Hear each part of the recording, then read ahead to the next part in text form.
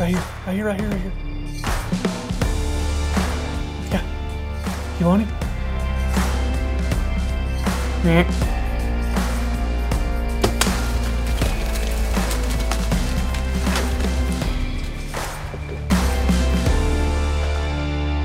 Welcome back to the Redneck Tech Podcast. This is going to be episode number 57. No intro for this one. This one's just me. I'm sorry. Yes, you have to listen to me again. It is, what is today? Today is Wednesday the 20th. Getting ready to pack up all my gear and head up to the Redneck Tech production class that is happening this weekend. I think we've got 12 or 13 guys that are going to be there. I am super stoked about getting to teach and learn and be a part of like-minded people. It is going to be an awesome time. Already got to meet most of the guys that are going to be there. I met some of them at NWTF. I met some of them before NWTF. I've known some of them for a long time. And I thought in the spirit of learning and answering questions and teaching, I would do a Q&A podcast before I got going on the before we got going on the class. So this will air, I can't make up my mind. This might air tomorrow or Friday morning before the class, or I might wait till Monday. Probably will be Monday. We'll see. Anyway, so on this podcast, got to get back to the presenter. This podcast is presented by Diamondback Covers, the absolute best truck bed cover on the planet. If you're like me and most hunters and producers out there, and you're hauling a lot of valuable stuff in the bed of your truck and at any given time, then you do not want that stuff to grow legs and vanish. Having a Diamondback truck bed cover is an insurance policy that allows me to have peace of mind when I'm on the road traveling, and this thing makes the back of my truck a watertight vault that I can also strap 1,600 pounds on top of. So I never have to leave home without anything. It doesn't mess up my bed space. If you don't have one, you absolutely have to get one. It's a no-brainer if you carry anything valuable in the back of your truck. Anyway, so getting back to it. This week we're going to do a long Q&A. I've been getting lots of questions through the website, social DMs, texts, etc., etc. Figured I'd try and go over them in the best of my ability, one by one. Not only have I been getting some over the last couple of months and weeks, I also reached out on the Redneck Tech Instagram and asked for your input on questions, and I got quite a few, not as many as I thought I would get, but combine that with all the questions that I've already had over the last, couple of months. I tried to compile them all. I probably missed something right now. I think I've got 40 questions on here. I'm going to try and get to all of them. There's one or two kind of quirky, funny ones in here. But I will try and answer them to the best of my ability, and I will try and get through them as quickly as I can. Some of these questions I've already answered in previous podcasts, but we have a lot of new listeners, so I will go through those as well. So let's get started. First question. What gear am I currently running? I just sold my A7R II, so I'm not running that anymore. My DSLR is a Canon 5D Mark IV. My backup is a Canon 5D Mark II, I've had for a million years, and it's bulletproof. I just like Canons. I'm partial to them. I'm partial to the ergonomics. I'm partial to how big they are, how they fit in my hand better, how rugged they are. That's what I run on the DSLR photography side. My big camera is a Sony FS7, which is the big sensor FS7 full chip. I don't remember all the technicalities of it, but shoots native 4K, which I rarely ever use, which I've talked about before. I'm running Canon glass on that. I have one or two Sony lenses, but most of the time I'm running Canon glass with a Metabones adapter. I've got, this question comes up later, but I'll go ahead and answer it again. I'm running Miller carbon sticks. I don't know the model number. And I'm running a Sockler FSB8 head, which is one of the more expensive pieces of gear I have. One of the most expensive heads out there in our line of work. But it is my absolute favorite piece of gear as far as my big gear goes. I'm running a Mavic Pro drone. I wrap everything in Pelican cases and underneath my Diamondback cover. Shameless plug. And standard lights, C-stands, all that good stuff. I've got a Zhiyun 3-axis gimbal, I think is how you say it.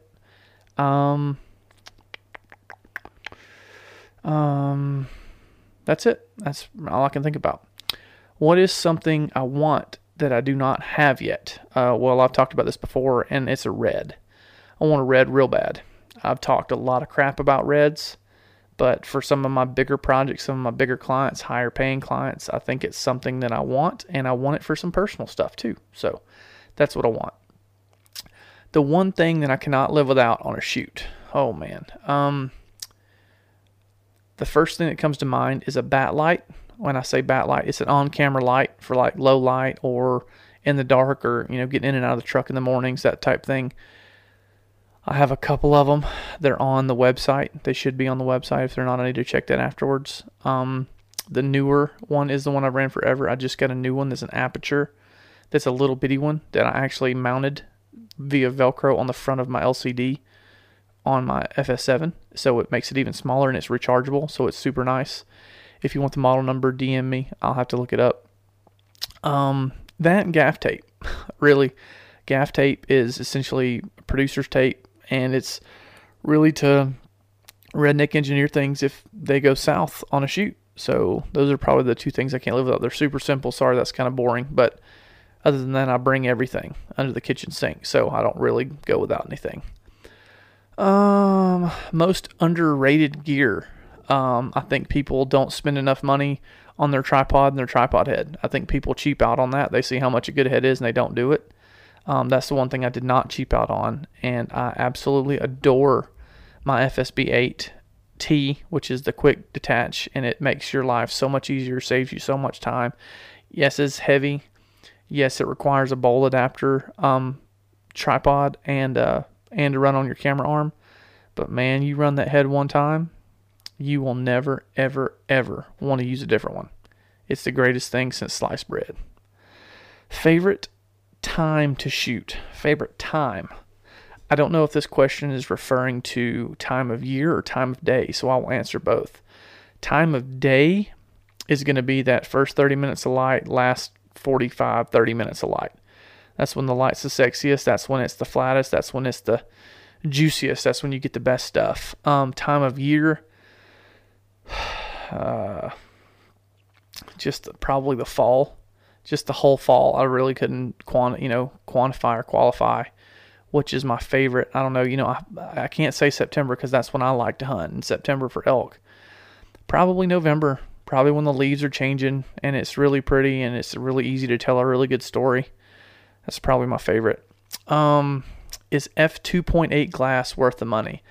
And I assume that means glass that's not like f4 on the Canon side, or I think there's some other lenses that, they have a cheaper version, which is a 2.8 aperture, and they have some that's an f4 aperture as the lowest aperture that the lens can attain. I think that depends on your budget and what you are trying to do. If you are shooting big clients and clients are paying big money and you need that extra time as far as light goes, or you need the extra creativity and you know how to use your glass really well, I think it is worth it. And it depends on which glass. It might be okay to get one 2.8 glass and then the rest of them be f4.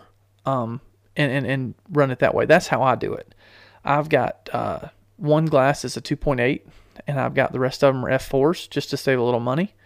I do intend on upgrading to f4 or f2.8 glass on my 7200. It's just I can't get past the weight ratio. The weight of the 2.8 is so much heavier than the f4, and it's so much more expensive. That essentially 2 stops of light doesn't affect me enough to warrant the money. That's just my opinion. Native or third-party glass. I've used both, and I have had great luck with everything. I've had great luck with Tamron lenses. I've had great luck with Zeiss lenses. I've had great luck with Red lenses, Canon lenses, Sony lenses, Nikon lenses. I'll take that back. The Nikon lens I ran was when we used to run Nikon at sub 7. And it was not very sharp at all. It gave me a lot of focal range.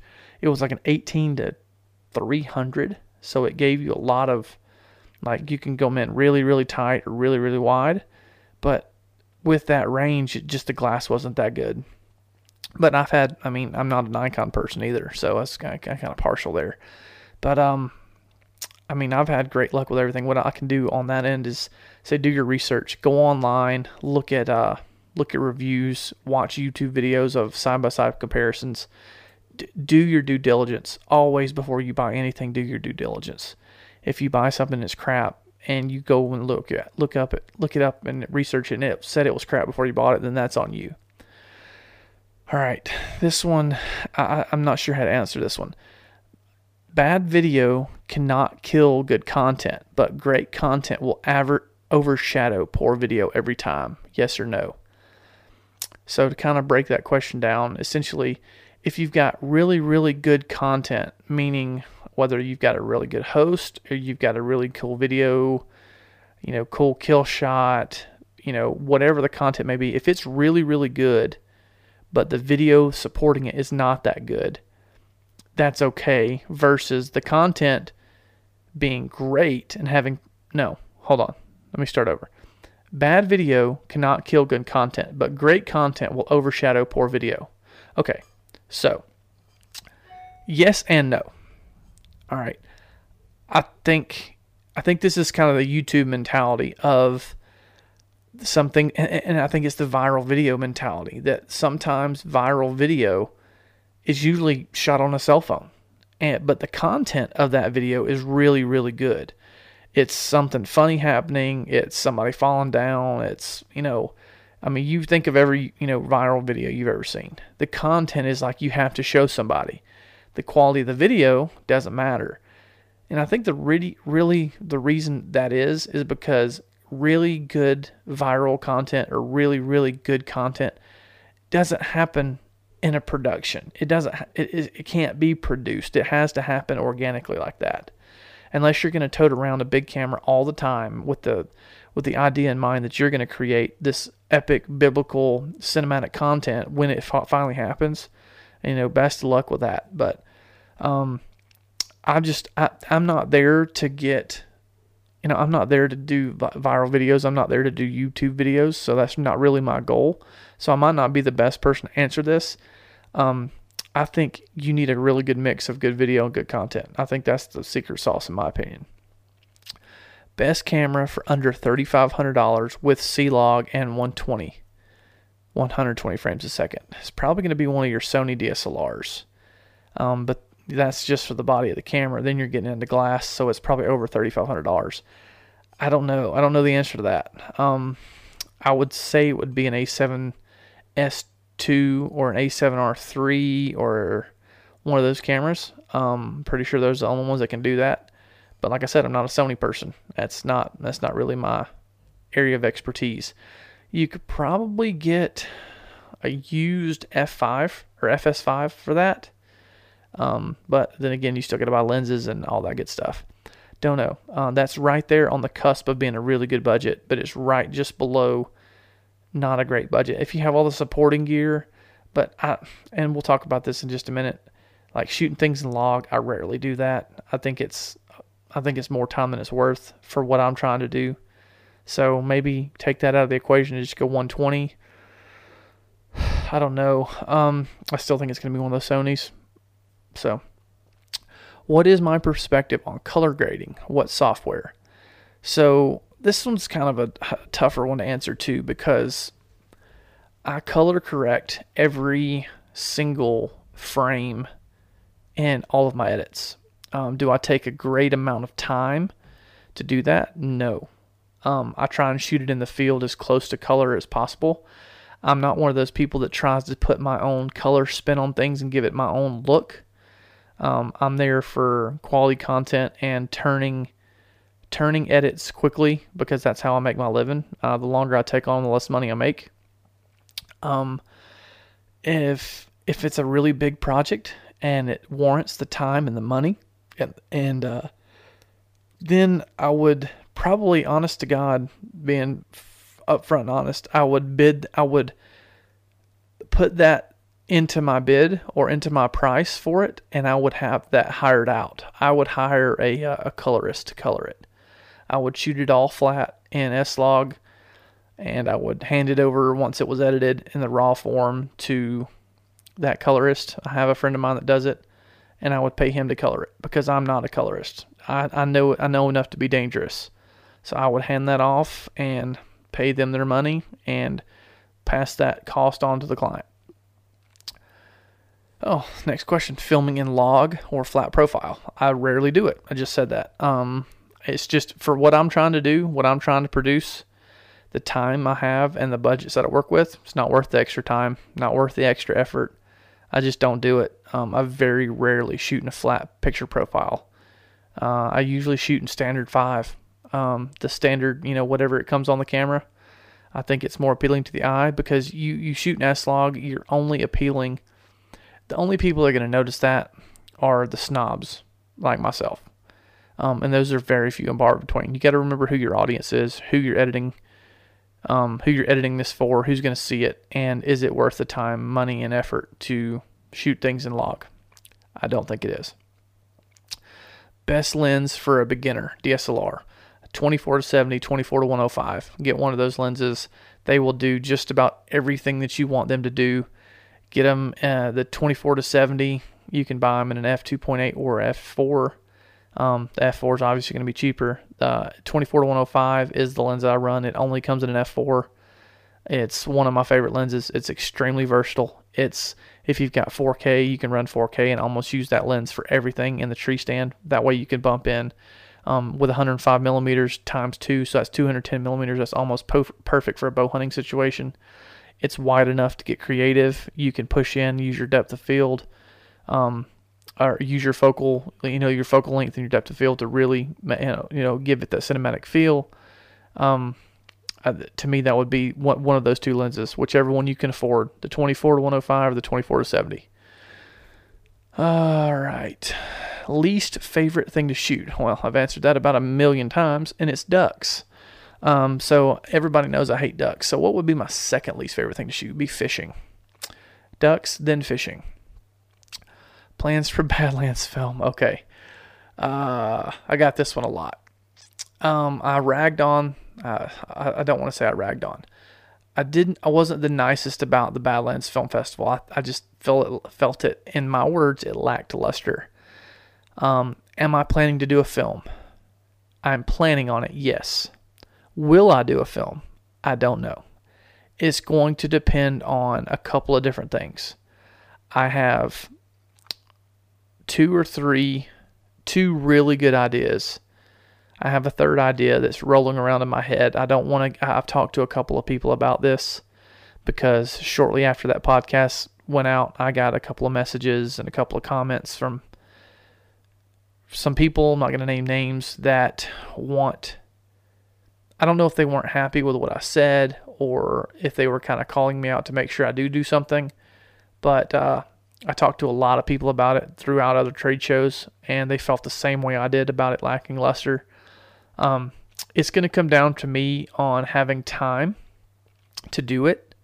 It's going to come down to me having a budget to do it. It's going to come down to if I can tell the story I want to tell, because I'm not going to put a film in it just to put a film in it. I'm not. I feel like I could put one in very half-heartedly that's as good or better than things that were in there. But with that being said, I'm not going to put it in there just to put it in there. I think it's a great opportunity to get a film in front of a lot of eyeballs that I would really like to get feedback from. I don't think I'll win it, and I wouldn't put one in there to win it. I would put one in there just for myself, just because the only way you're going to win is if you have a really heartfelt, heartstring pulling story. And I, honest to God, hope I don't have one of those. Because usually those are around bad things happening to people, and I don't want that to happen. So mine would be, I don't know what it would be. The two ideas I have are radically different from one another. One is a lot easier to film. The other is a lot harder, but would be better. So, but it also would take a lot more time, a lot more effort, a lot more money. I don't know. The answer to that is I'm planning on it, but who knows? I don't know if that was the greatest answer. Favorite clothing gear. all right, I'm going to get some love and hate from this. If you don't already know, I am absolutely 100% through and through in my heart a Mossy Oak person. In my heart, I love the people there. I love what they're doing as far as the content they're putting out, the people that are making the moves there. I know a lot of people in that company that I really love and respect. With that being said, I don't feel like they put their camouflage pattern, or they don't have licensees that put their camouflage pattern on clothing that is as good as Sitka's. I'm not necessarily a Sitka fanboy, but I've owned a lot of Sitka gear. I still currently own a lot of Sitka gear. And if it is up to me to be comfortable and spend as much time in the field as I spend, I'm going to wear Sitka. Not because of the pattern, but because of how comfortable it is and how durable it is, how breathable it is, how warm it is. All of the things that I'm going to pay whatever it costs to be comfortable. I spend too much time in the field not to be. With that being said, if Mossy Oak were to ever, which this will never happen, if Mossy Oak were to license their camouflage pattern to Sitka, and Sitka were to put Mossy Oak on their clothing, and they charged more for that, I would pay more to wear Mossy Oak on Sitka gear. I just would. But that's not going to happen because Sitka owns their own camouflage pattern now with Subalpine and Elevate 2 and all the other ones. So that's not going to happen. So what I've resorted to is I'm starting to wear solids. So I've got several Sitka solids, especially bottoms. Tops aren't as big a deal to me. The bottoms, like the pants, are the biggest thing to me that I can't find any other thing that I like as well as I like the Sitka bottoms. The Sitka Ascent pants are the greatest pants that have ever been created. Their Timberline pants are a really close second. Their territory pants are a really close third. And there's just nothing that compares to staying cool and being able to be mobile, to dry quickly, and to not feel it feels like you're wearing pajama pants. I mean, it really does. And they're super durable. I've had one of my Ascent pants for going on 5 years now, and I still wear them to this day. I'm loyal to Mossy Oak as a camouflage pattern, but I'm going to be comfortable. So unless if I'm ever in front of the camera, I will be wearing Mossy Oak, because that is who I'm going to absolutely 100% get behind and be. If I'm personally promoting a brand, I'm going to promote Mossy Oak. If I'm not in front of the camera and I'm behind it, I'm going to probably be wearing Sitka, just for the fact of I want to be comfortable. I wish they would figure out a way to put it on that, or I could private label that or something, which I can't afford to do that, but that would be awesome. Boots. All right, what boots do I wear? I got a couple pair of boots, but my favorite ones to this day are my Salomon 4D GTX boots. I had the 3D GTX before those. I adore those boots. I had the 3Ds for almost 3 years, and I could still wear them, but they're beat up pretty good, but I could still wear them. The waterproofing's gone in them. The 4D GTX are as good. They're really good, kind of mid hiking boot. They're not too stiff, but they're not too soft either. I think they hold up really well. Dudley's got me wanting to try some Crispy Thors. I may order some of those just to try them out. So I don't know, but as of right now, I'm wearing my Salomon 4D GTXs 98% of the time. I don't wear rubber boots unless I absolutely have to. I detest rubber boots. I hate them with a purple passion. I own a pair of Lacrosse just because there are some situations you just about have to wear rubber boots. And that's when it gets really, really cold, or when it's super wet like it is right now. But if it's just like ground wet, I'm wearing my Salomons. If it's like walking through mud holes, I'll wear the rubber boots. But they make my feet sweat. They're not comfortable. They're heavy. They're awkward. I hate them. All right. How long does it take me to edit? Well, that's kind of I don't really know about that question because I can kind of break down a couple of things that I do. So, a 1 minute edit that I shot, like a 1 minute Instagram video that I shot myself, it won't take me very long at all. An hour, 2 hours maybe. And that's from like literally dropping the footage in the timeline to I'm done. A TV show, a full 22.5 minute TV show with color, everything ready to send to the network, I allot myself 2 weeks. That's 10 working days, 5 days a week for 2 weeks. That's how long I feel like it needs. I think it's how long it needs to take. There's a lot of things that happen in that time between roughing. I can rough the show in probably 4 or 5 days, and then it's cutting time down. Then it's coloring. Then it's adding graphics. Then it's going through and sound designing. Then it's going through and making changes for whoever this is for, because they're always going to have 1 or 2 changes. Then it's going through and making sure you filled in all sponsor obligations. Then it's adding in interviews, adding in voiceover. There's a lot of things that have to happen in order to make a 22-minute show. That's why I've done, I don't know, I probably edited over 100 in my lifetime. Of the last 7 years of doing television, I've probably done about 100 of those. And I don't miss it. It is tough, man. It is really hard sitting behind a computer, staring down the barrel of 2 weeks in one episode, and then doing another one and another one and another one. And every TV show you do is going to have 10 to 13 in it. Some of these new, like a Lee and Tiff show is going to have 20 originals. So, you're talking about 40 weeks of your life gone. It pays well, and there's very few people that can do it. So it's just really about what you want to do. If you want to edit, man, there's room for it. You just got to be good.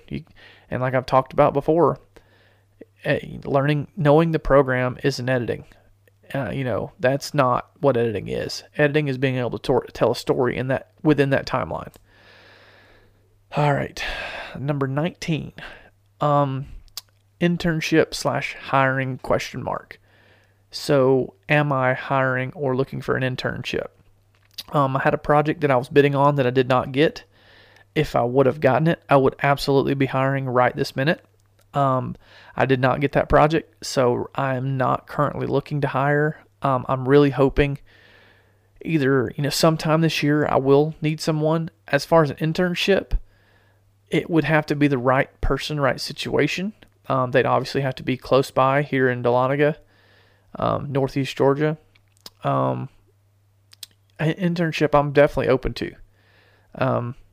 Would it be a paid internship? I don't know. It would just depend on what the skill set this person has and how easy they make my life. My internship in college was not paid. So I don't know. Lenses, I already went over lenses. Oh, well, I guess I can tell you what lenses I'm running. I did not go over that. I'm running a 24 to 105, 16 to 35, 70 to 200, and an 18 to 105, I think, which is the Sony one. I think those are all the lenses I'm running right now. All Canons except that last one. That last one's 18 to 105, and it's a Sony lens. All right, Nikon versus Canon versus Sony. I already answered that. I'm a Canon guy, and it's just for personal preference. It's not got anything to do with which one's better, because if you look at the industry, and most guys are running Sony. I know a lot of photographers that run Nikon. Photographer friend of mine, Daniel Peoples, runs Nikon. And Chris Irwin, my other photographer buddy, he runs Canon. And then I know some of the Sitka photographers that run Sony. So I think it really comes down to personal preference. You can do a really friggin' good job with any of them. I think it's whichever one you're the most comfortable with, whichever one you can afford. Lens for long range. I don't know what you mean for long range. If you're talking like 500 plus yards, I would look at buying a Nikon, I think it's called a P900. And essentially it's got like a 60-something optical zoom where that sucker can see like 2 miles away. And they're like dirt cheap. They're like less than $1,000. But if you want to talk about getting into lenses for super, super long range stuff, man, you're talking mega money. The best way to do super long range stuff would almost be to go and buy, and this is hauling some stuff, to go and buy an old Sony 300K and mounting a one of those, what they're called ENG lenses, which is an electronic news gathering, the Fujinon lenses with a doubler. Essentially, they have a rocker zoom, and they have a doubler that will double the millimeters of that lens. So that thing, we used to run them at sub-7. Those things will reach out there a long way. But as far as a practical use and practical lens, there isn't one. Yeah, if you're doing 1 or 2 trips a year where you want to have a lens that'll reach out a long way, I would say rent one. There's tons of places you can rent lenses. I wouldn't buy them unless you got mega bucks. Tripod I'm running, I already answered that. The Miller sticks with the FSB8 Sockler head, and that Sockler is Sachtler. I think is how you spell Sockler. It's like Satchler is how it looks, but it's Sockler. I think I'm saying that right. I'm not 100% sure. Ahead I'm running just answered that. After Effects, ?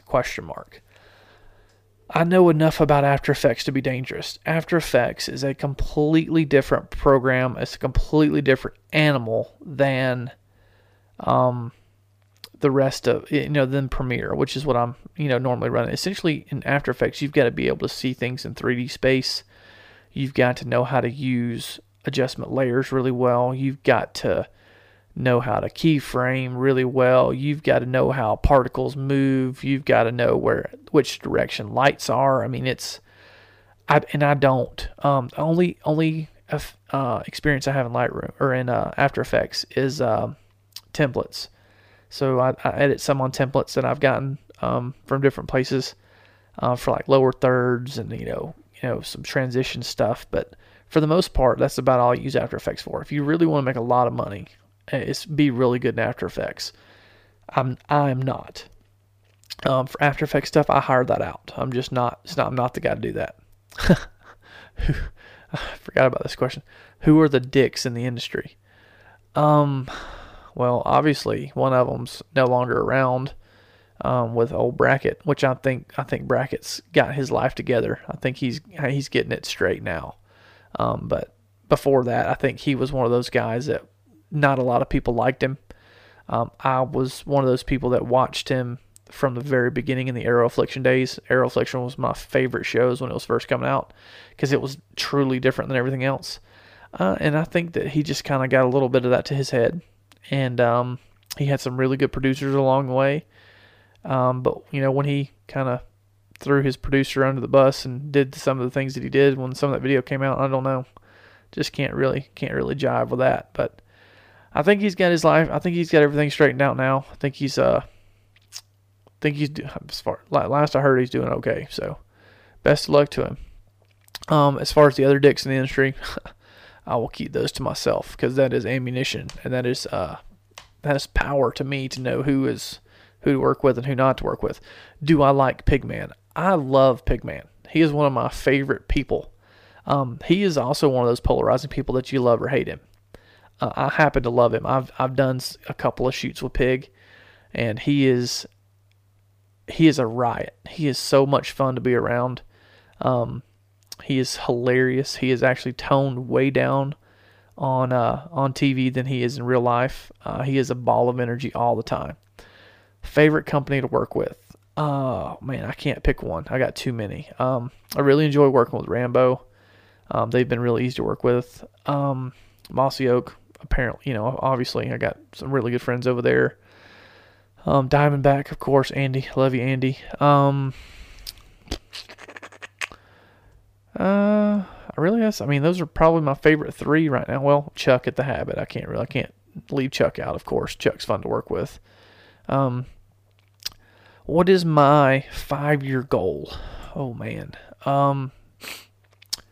Probably my 5-year goal would be to have a production company that I am running alongside 2 to 3 other employees, or partners or strategic partnerships. I'm not and I'm not ruling anything out. I think that's the perfect size team to do the things that I want to do. And I want to be doing probably exactly what I'm doing right now with the people I'm doing it with, just on a bigger scale. I'm happy with where I'm at. I don't know if I want to be in Georgia. Don't tell my mom that. I would like to move somewhere, Kentucky, Oklahoma, Idaho. I'd like to be in a little more hunting happy place, because it's not here. It sucks.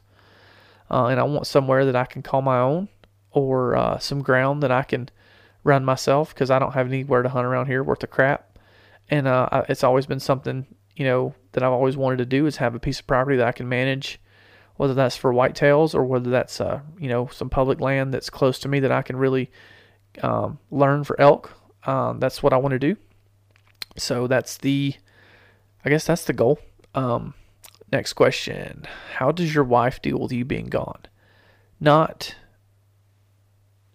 She does amazingly well. Most of the time.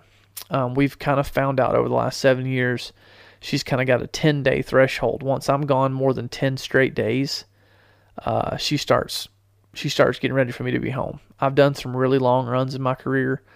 My first year on the road, the longest I did was 26 straight days. And I never thought I'd beat that streak. And then the next year I did 31. And then the next year I did 33. And then this last year I did 25. And it's the same time every year. It's September. And I've really tried to sit her down and explain to her, and my mother for that matter, April, September, and November, those 3 months every year, you cannot count on me being here, because that is when the majority of my money is made, and the majority of my playtime happens is in September. And if you want that to change, then you better start lobbying with Fish and Game across the country, or change the course of our environment, because my job revolves around when hunting seasons are, and what's hot, and whitetails, elk, and turkeys are hot. So I have to go and do and produce and work when those things are happening. And in the off season is when I edit, and that's when I can be here and I can help and I can, be around for that.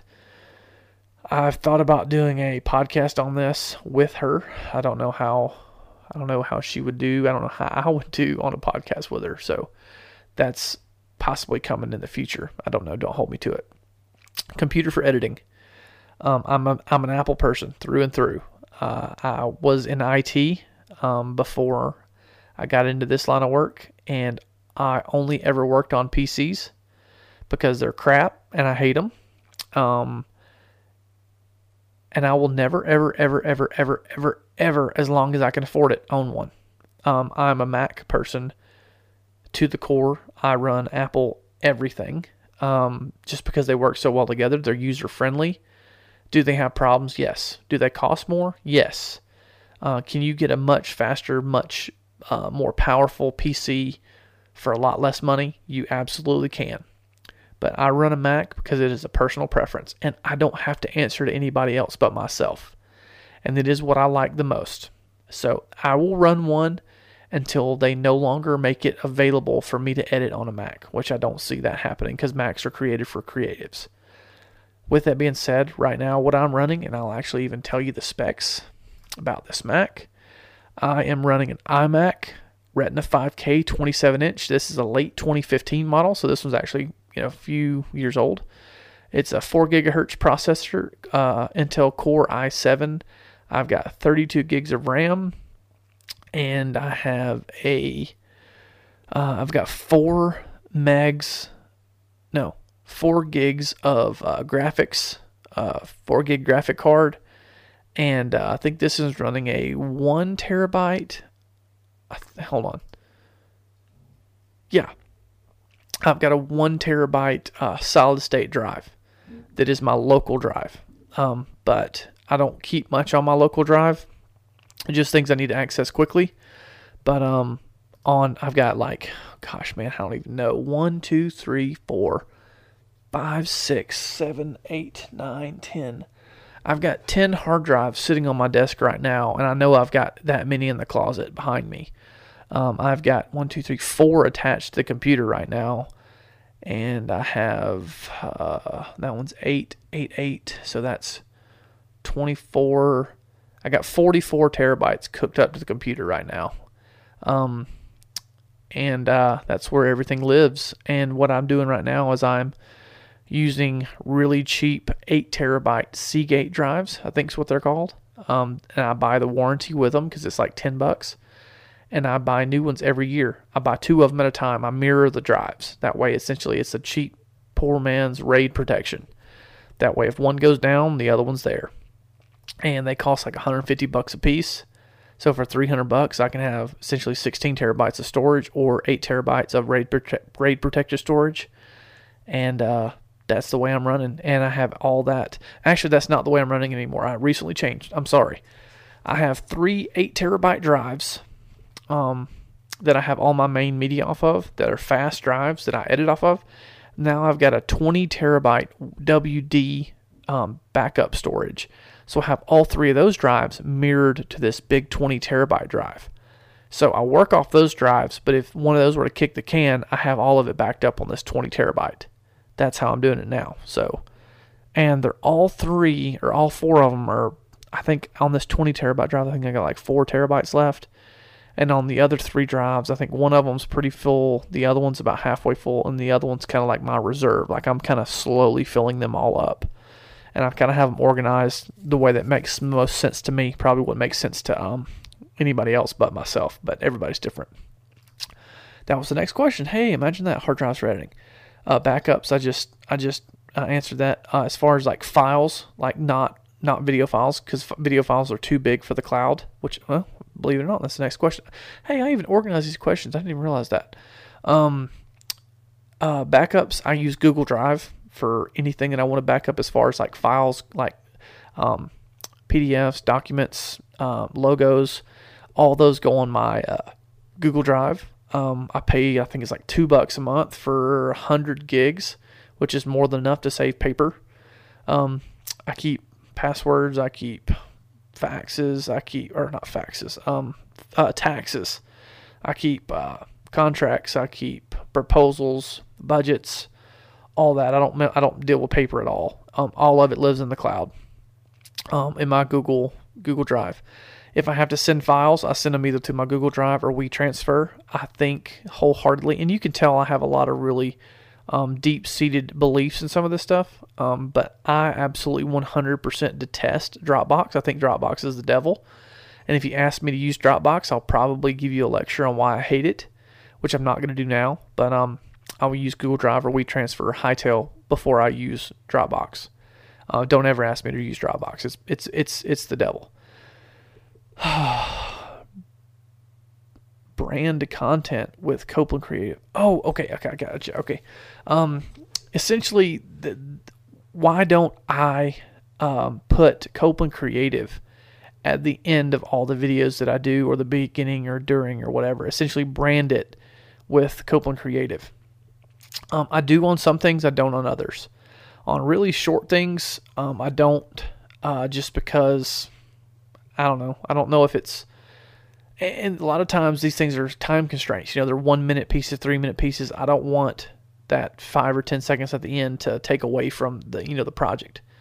If it's a 22-minute television show, I'll probably put it in there. And this is all also per to the client, whether or not they think it's, whether or not they'll allow me to do that, because essentially they own the content, they own the edit once it's done because they're paying me. I have no rights to do that.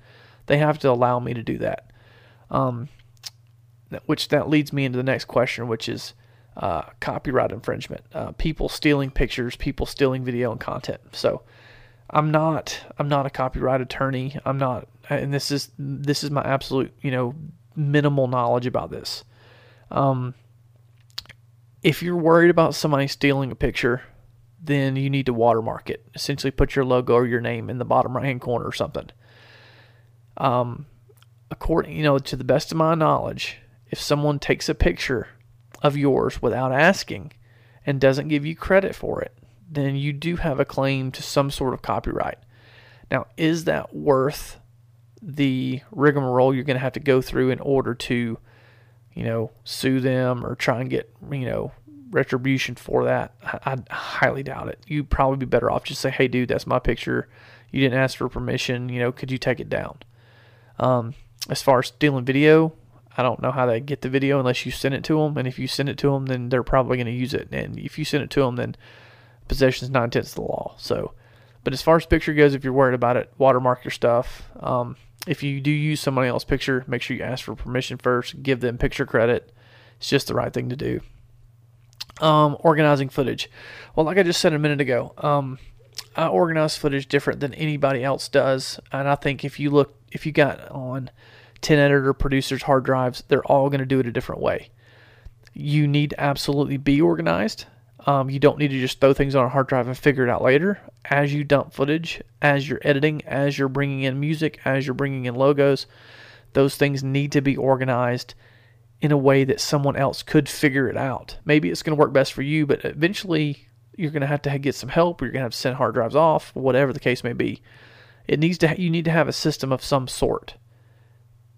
So your system is going to be different than my system, but have a system and stick to it, because it's going to make life easier once you have to go open that project from a year and a half ago because they want to change the logo and you can't find it, or there's media offline, or you're having to redo the entire thing.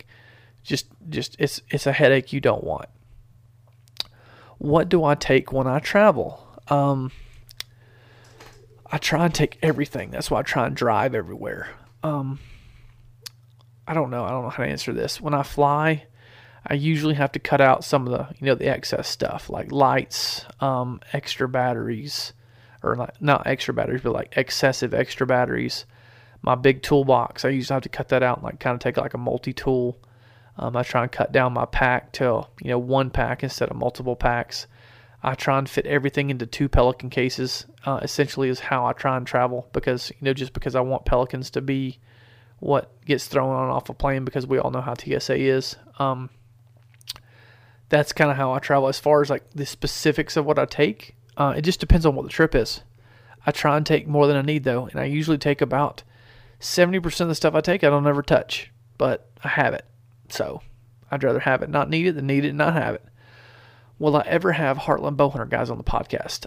I would like to. Yeah, I'd like to have Mike and Sean on, or one or the other, or both, or whatever.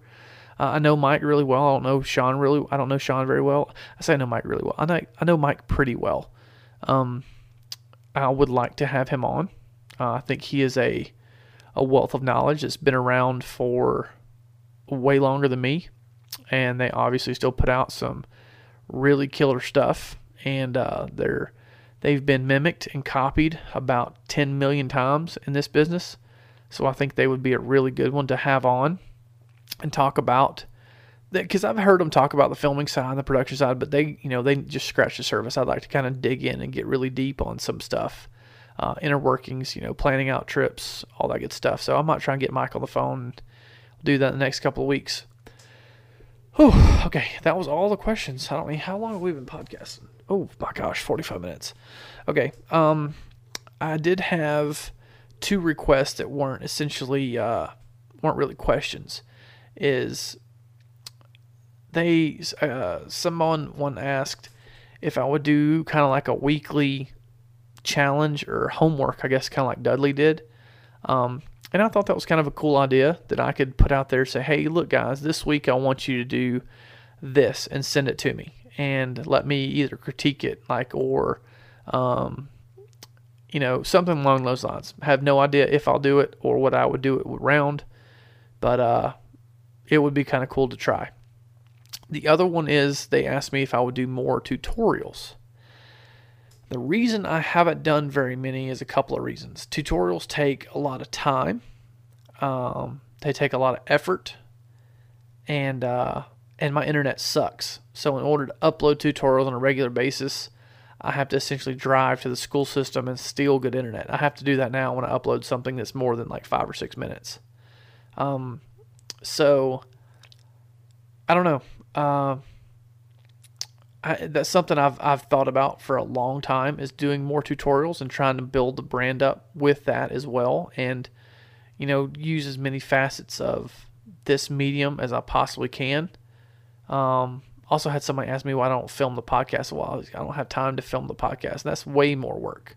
This is enough work, just sitting here and recording them. But the feedback, guys, that I've gotten on the podcast and some of the messages that I've gotten, I posted a couple of them, is just been overwhelming. I cannot even start to express how grateful I am for you guys that are listening. And for all you that have reached out to me and said that you enjoy the podcast, you like it, and you learned something from it, I would really, not only do I really appreciate it, but I would appreciate it even more if you go over to iTunes and rate and review the podcast, because all that does is help get the word out and make the podcast better. The more people listen, the better hopefully it gets. The more I learn, the more you learn, and everybody wins. All right, the camera class is this weekend. I'm going to try my best to do a couple of podcasts there as well. I don't know who with or what about, but we will. Might even do like a live, like as I'm teaching podcast, and do it that way. I don't know. I haven't had time to think about it. But anyway, if you've got any more questions, if I didn't get to your question, if I didn't see it, didn't find it, email me, DM me, message me, text me. That's one of my mantras, is communication. So if you get a hold of me, I will respond. You might not like the response sometimes, but I will absolutely respond. All right. And that is it. Peace.